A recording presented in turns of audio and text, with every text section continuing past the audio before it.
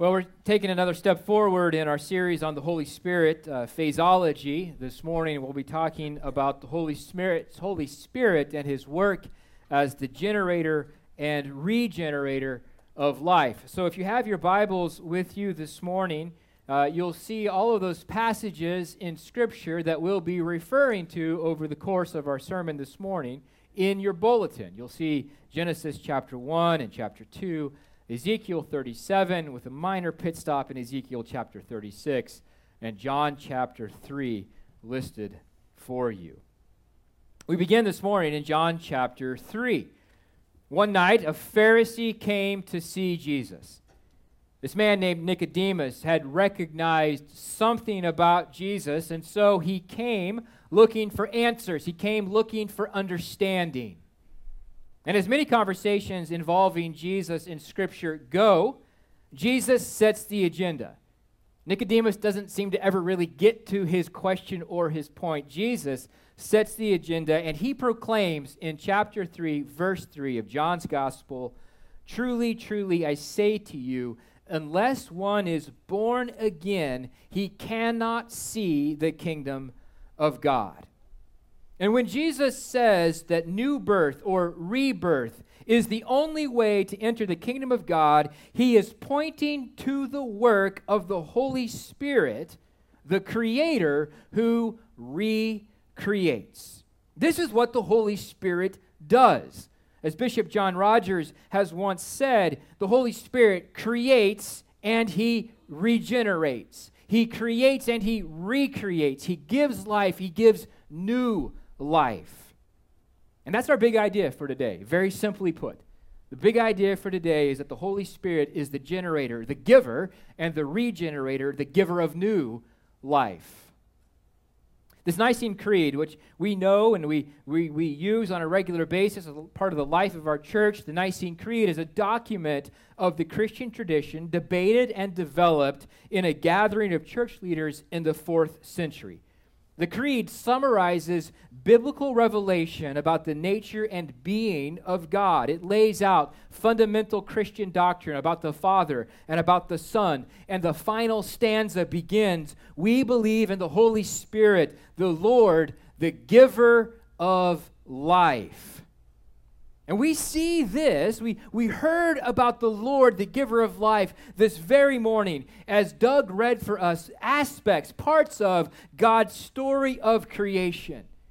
It begins this way: "In the beginning, God created the heavens and the earth. The earth was without form and void, and darkness was over the face of the deep, and the Spirit of God was hovering over the face of the waters." The account of God's creation recorded in Genesis chapter 1, starting at verse 1, and then going through to chapter 2, verse 4, that account of God's creation is a hymn. In it, the lens through which the rest of the story should be read and understood is declared. In this hymn, covering all of Genesis chapter 1, this is declared: God created. And all that is exists because God created. The very first words used in these first 2 verses of the Bible point us toward the understanding that God is the reason why something instead of nothing exists. The word created in the original Hebrew refers to a special activity accomplished only by the divine. A different word altogether is used in reference to a person creating a work of art. This word is only about the divine doing the work of creation, the God that exists doing this work. And the hymn of Genesis chapter 1 explains, in explaining why there is something, it builds us towards the purpose of creation. It builds us toward the Sabbath, that 7th day, that day set apart as holy, the day of fellowship, that day of worship. And so what we see in Genesis chapter 1 is the Father, the Son, and the Holy Spirit, the triune God creating. And this hymn declares that God created all that is of his own initiative for his own purposes. But the story of creation continues after this opening hymn. The story of creation is, in fact, retold in Genesis chapter 2. There, in Genesis chapter 2, the story of creation, the focus is narrowed specifically upon the creation of humanity. Human beings, male and female, that aspect of God's creation that is made in His own image, made to know and be known by God, made for fellowship and worship of God, made to reflect and image God in the world. Here in Genesis chapter 2, the life-giving work, the generative work, the making work of the Holy Spirit becomes explicit. Doug read for us this morning in chapter 2, verse 7 of Genesis. Then the Lord God formed the man of dust from the ground and breathed into his nostrils the breath of life, and the man became a living creature.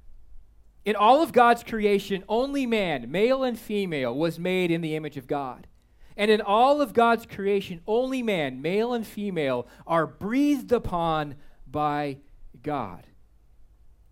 Let's notice something here about this phrase, breathed, the breath of life, breathing into his nostrils. In Genesis chapter 1, verse 2, we read that the Spirit of God was hovering over the deep. And in this verse, the word that is translated as spirit is literally wind, or equally breath. And so when we see in Genesis chapter 2 that the Lord God was hovering and breathed upon the man, the spirit that was hovering over the deep was coming into. The breath that was hanging has now entered in. In both Testaments, Old and New, the words that are translated into English as spirit mean very much the same thing. Wind or breath. These words carry with them the idea of movement, of force, of action. And so the Spirit of God, the breath of God that was hovering over the face of the waters, then came and hovered over the dust that God had formed into man. Hovering there over the face of newly formed man, the Spirit generated, made life. What we see in the hymn of creation of Genesis chapter 1 and the specific narrowed focus of Genesis chapter 2 is this simple idea that God is the creator of all that exists. He is the giver of life, and very specifically the point is made, the Spirit of God is the giver of humanity's life. He breathes into male and female, gives life to humanity. And this is true of all humanity that has ever lived and ever will live. The Spirit of God is the giver of life. And whether we have been formed out of the dust as the first man and first woman, or whether we've developed in the womb, we are breathed into by God. We are generated by God. We are given life by the Spirit. The early church father Tertullian says this: if God forms us in the womb, He also breathes on us as He did in the beginning. And so as C.S. Lewis says, there's none of us, we never interact with a mere mortal, because God is the giver of life and has breathed upon us and given us life. There is something in this world because God created it. There is human life because the Spirit generated it, because He is the giver of life. But there's a problem. There's a really big problem. God created the first man and the first woman. He blessed them. God, in the accounts of Genesis, He abundantly provided all that male and female, Adam and Eve, all that they would need. He gave them to eat of any of the trees, of all of the plants, but He gave them a warning. God said to them, of the tree of the knowledge of good and evil you shall not eat, for in the day that you eat of it you shall surely die. But eat they did, and die they did. In their attempt to assert independence from God, in their attempt to rule over themselves, they found the opposite of what they had in God. And after this fall of man, as we often refer to the events of Genesis chapter 3, brokenness and disharmony came to define humanity. What was once a harmonious relationship between male and female and God was now disharmonious. It was broken. What was once whole was now in pieces. This is man's helpless estate, scattered out of the garden in broken relationship, in death. Another way to think of this brokenness and disharmony is death. Broken relationship with the Creator is dying. Broken relationship with fellow humans is dying. Due to sin, humanity is not truly human and now experiences death. Death being the inevitable consequence of their actions, of their sin. Death being the consequence of our sin. And so there, Adam and Eve and all of humanity since, scattered out of fellowship to die. Like so many leaves of autumn, dead and scattered. What a rosy picture I'm painting this morning, huh? Fantastic. This is a bleak picture. It should be. But with the words and actions of God's judgment in Genesis chapter 3, God brings words and actions of hope. You see, even as God pronounced his judgment, even as he sent east of Eden and scattered, he promised reconciliation and gathering. As God banished Adam and Eve out of the garden, what did he also do? He sacrificed animals and he covered their nakedness. In an act of his grace, he established an angel with a flaming sword protecting the tree of life so that male and female, Adam and Eve, wouldn't enter in and eat the tree of life and then live forever in their death estate. Those are acts of grace. Those are acts of hope. And the rest of the biblical story, from Genesis chapter 3 to Revelation chapter 22, can be summarized as God's working out his plan and his purpose to regenerate and to regather. The story of God and his people Israel show his work as he works in a people to form them into his people. And through them, he works to recreate the world. Israel, however, was unable to keep the law, unable to be God's people. And so God exercised his judgment upon them for their idolatrous sins, and he sent them into exile. This is the story of the Old Testament. But in this act of judgment, in this sending into exile, just as in the garden, God also pronounced hope. We read words of judgment in the book of Ezekiel.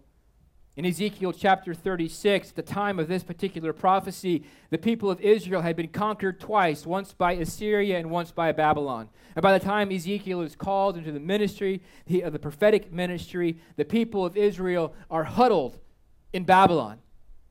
Yes, there are some people remaining in their homeland, some people scattered abroad, but the people of Israel themselves in exile, conquered defeat. God says this in Ezekiel 36, "Son of man, when the house of Israel lived in their own land, they defiled it by their ways and their deeds. So I poured out my wrath upon them. I scattered them among the nations." That's judgment. But in the same chapter, in the same prophecy, we read words of hope. We hear words of regeneration. "Therefore, say to the house of Israel, thus says the Lord God, it is not for your sake, O house of Israel, that I am about to act, but for the sake of my holy name. I will take you from the nations and gather you from all the nations and gather you from the countries and bring you to your own land. I will sprinkle clean water on you, and you shall be clean from all your uncleanness, and from all your idols I will cleanse you. And I will give you a new heart, and a new spirit I will put within you. And I will remove the heart of stone from your flesh and give you a heart of flesh. And God says, I will put my spirit within you and cause you to walk in my statutes and be careful to obey my rules." God pronounces judgment. God also pronounces hope. He will, by the power of his Holy Spirit, regenerate and gather that which has been scattered.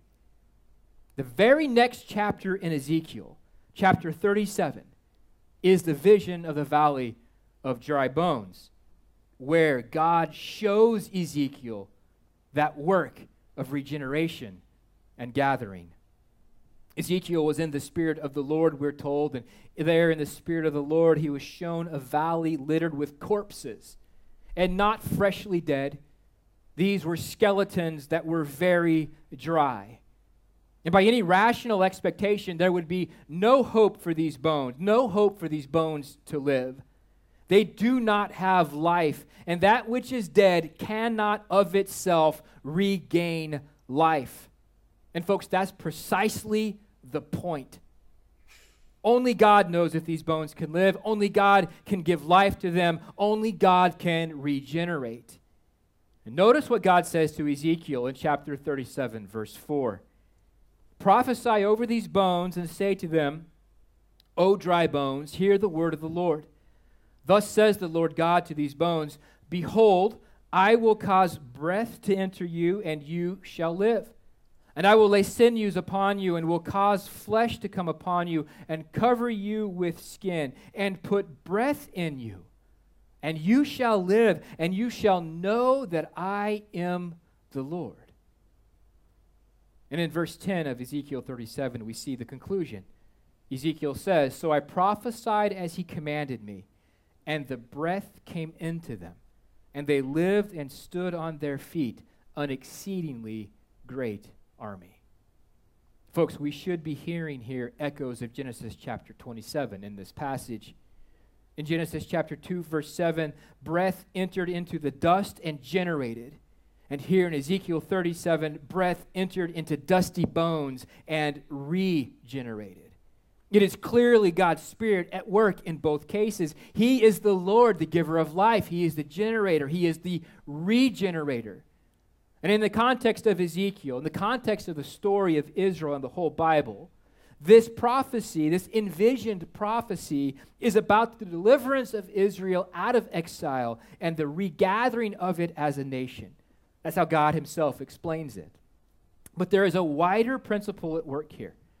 As one commentator notes, only God can produce life for those who are physically and or spiritually dead. Nothing but a miracle will resurrect the dead.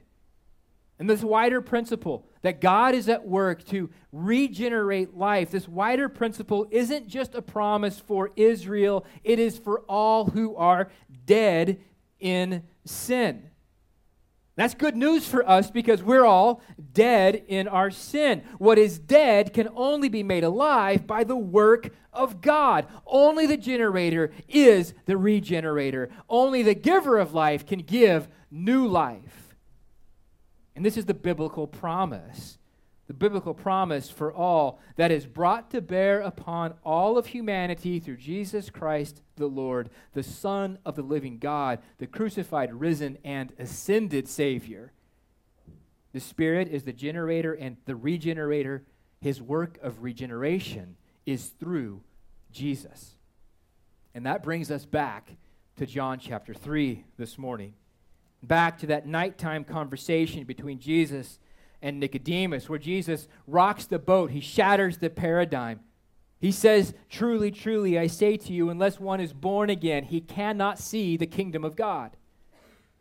The kingdom of God is the rule of God in the life of an individual and in the lives of God's gathered people.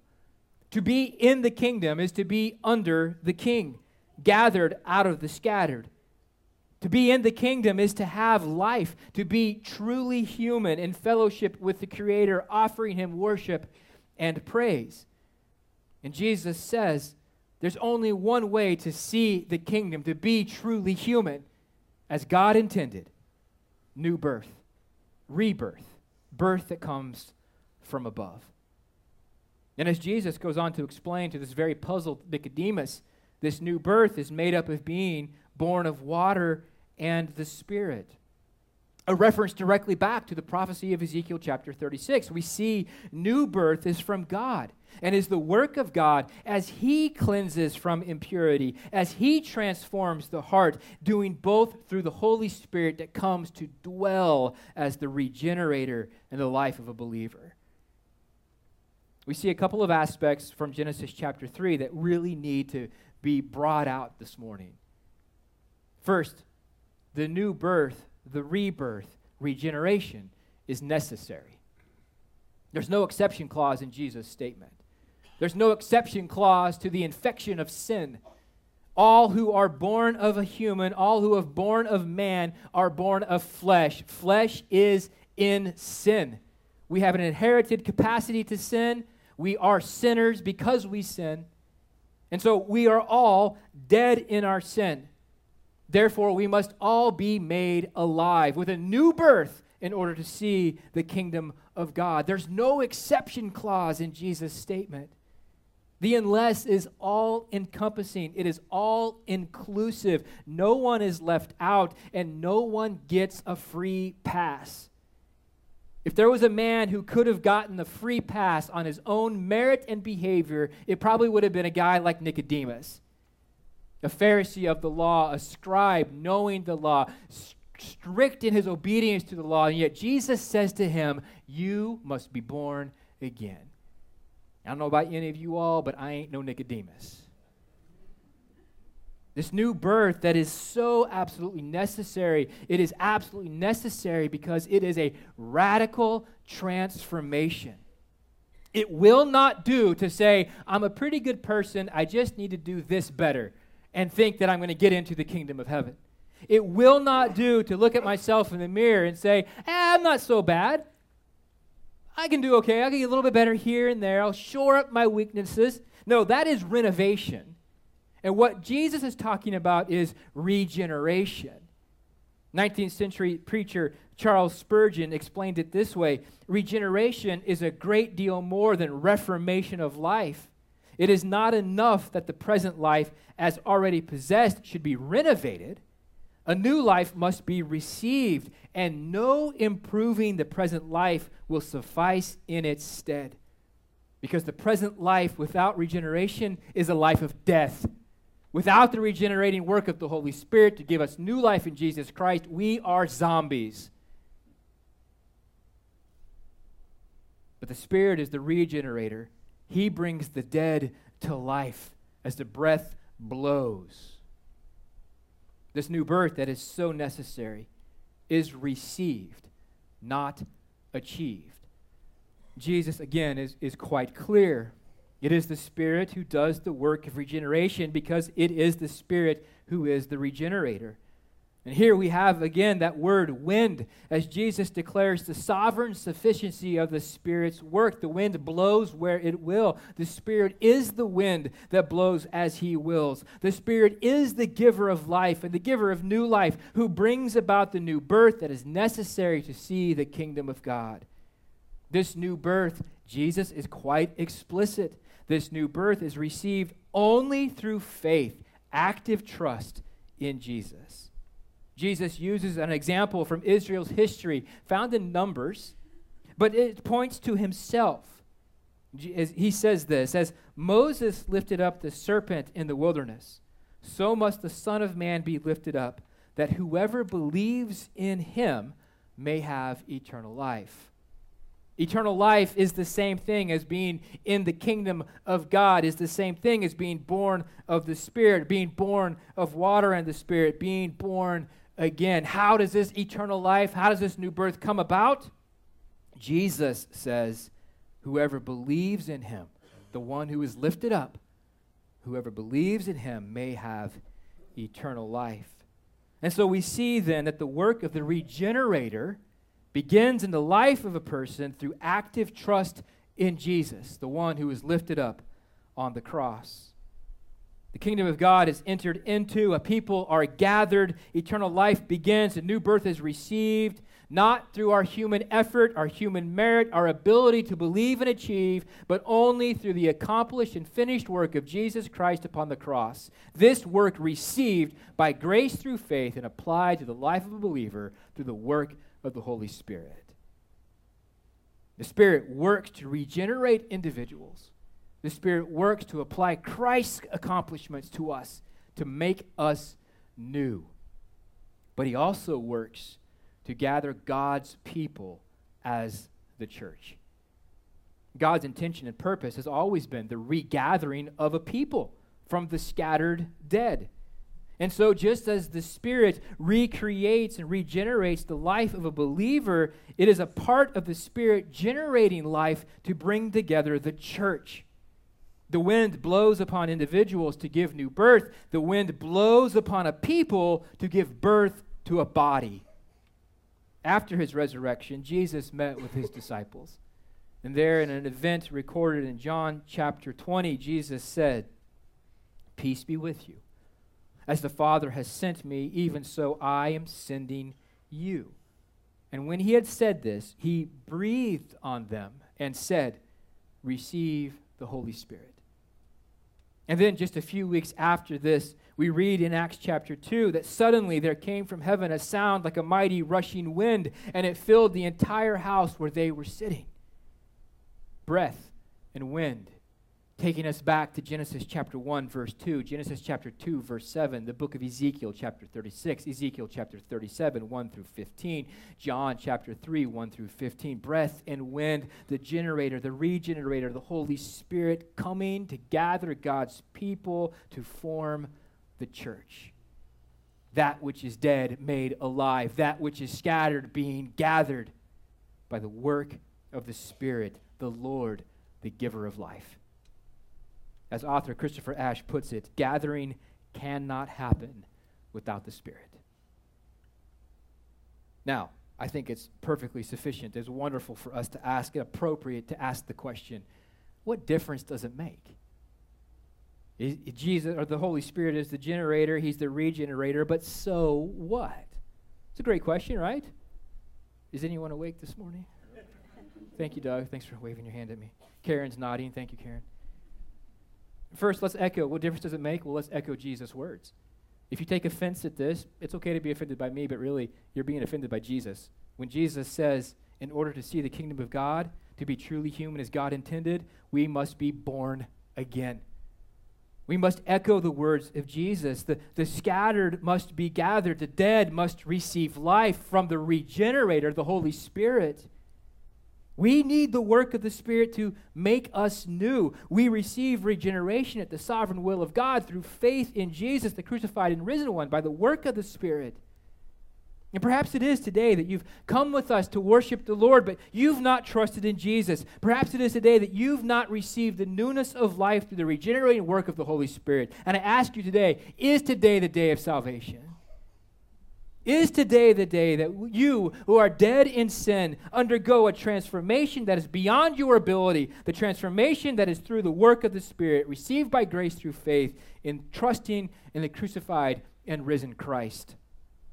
I ask you today, if you have not received this work of the Spirit, is God working in you now and here through the proclamation of His Word to respond to Him in faith?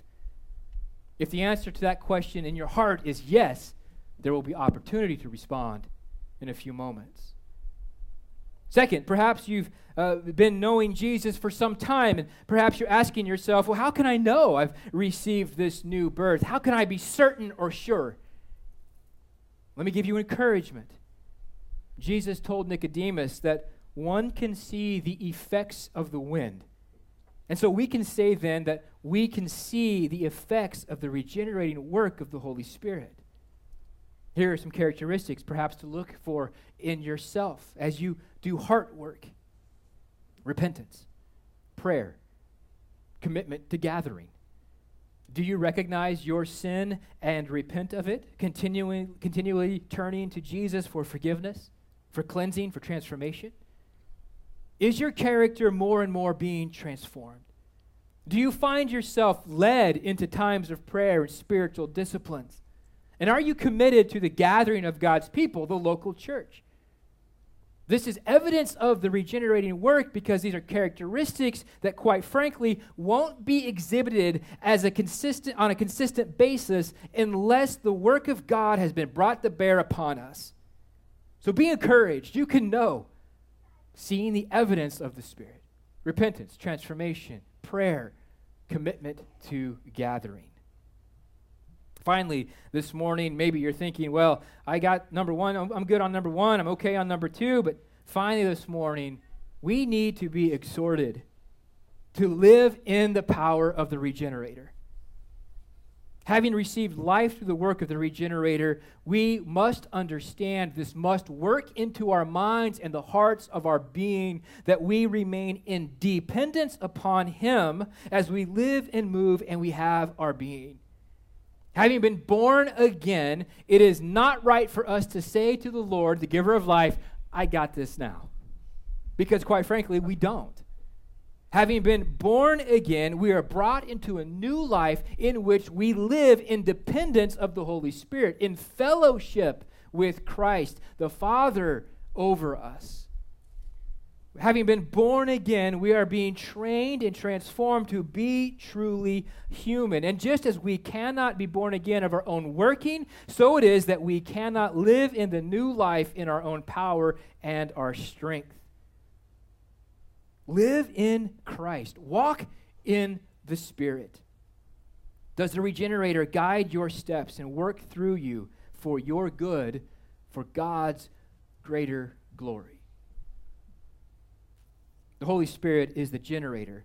He is the regenerator. He gives us life. He gives us new life in Jesus Christ. Dead in our sins, he makes us alive. Scattered abroad, he gathers us into the body of Jesus. Only by his work may we who are dead and scattered be made alive and gathered. And maybe it is this morning that you're being pressed internally to respond to the preaching of the word. Maybe you need to acknowledge Christ as your Lord and Savior. Maybe you need to come and seek refreshment in saying, show me evidence of my regeneration. Maybe you just simply need to come and say, Holy Spirit, fill me up. Now's an opportunity for that. The band is going to come, and we're going to sing praises to the Lord.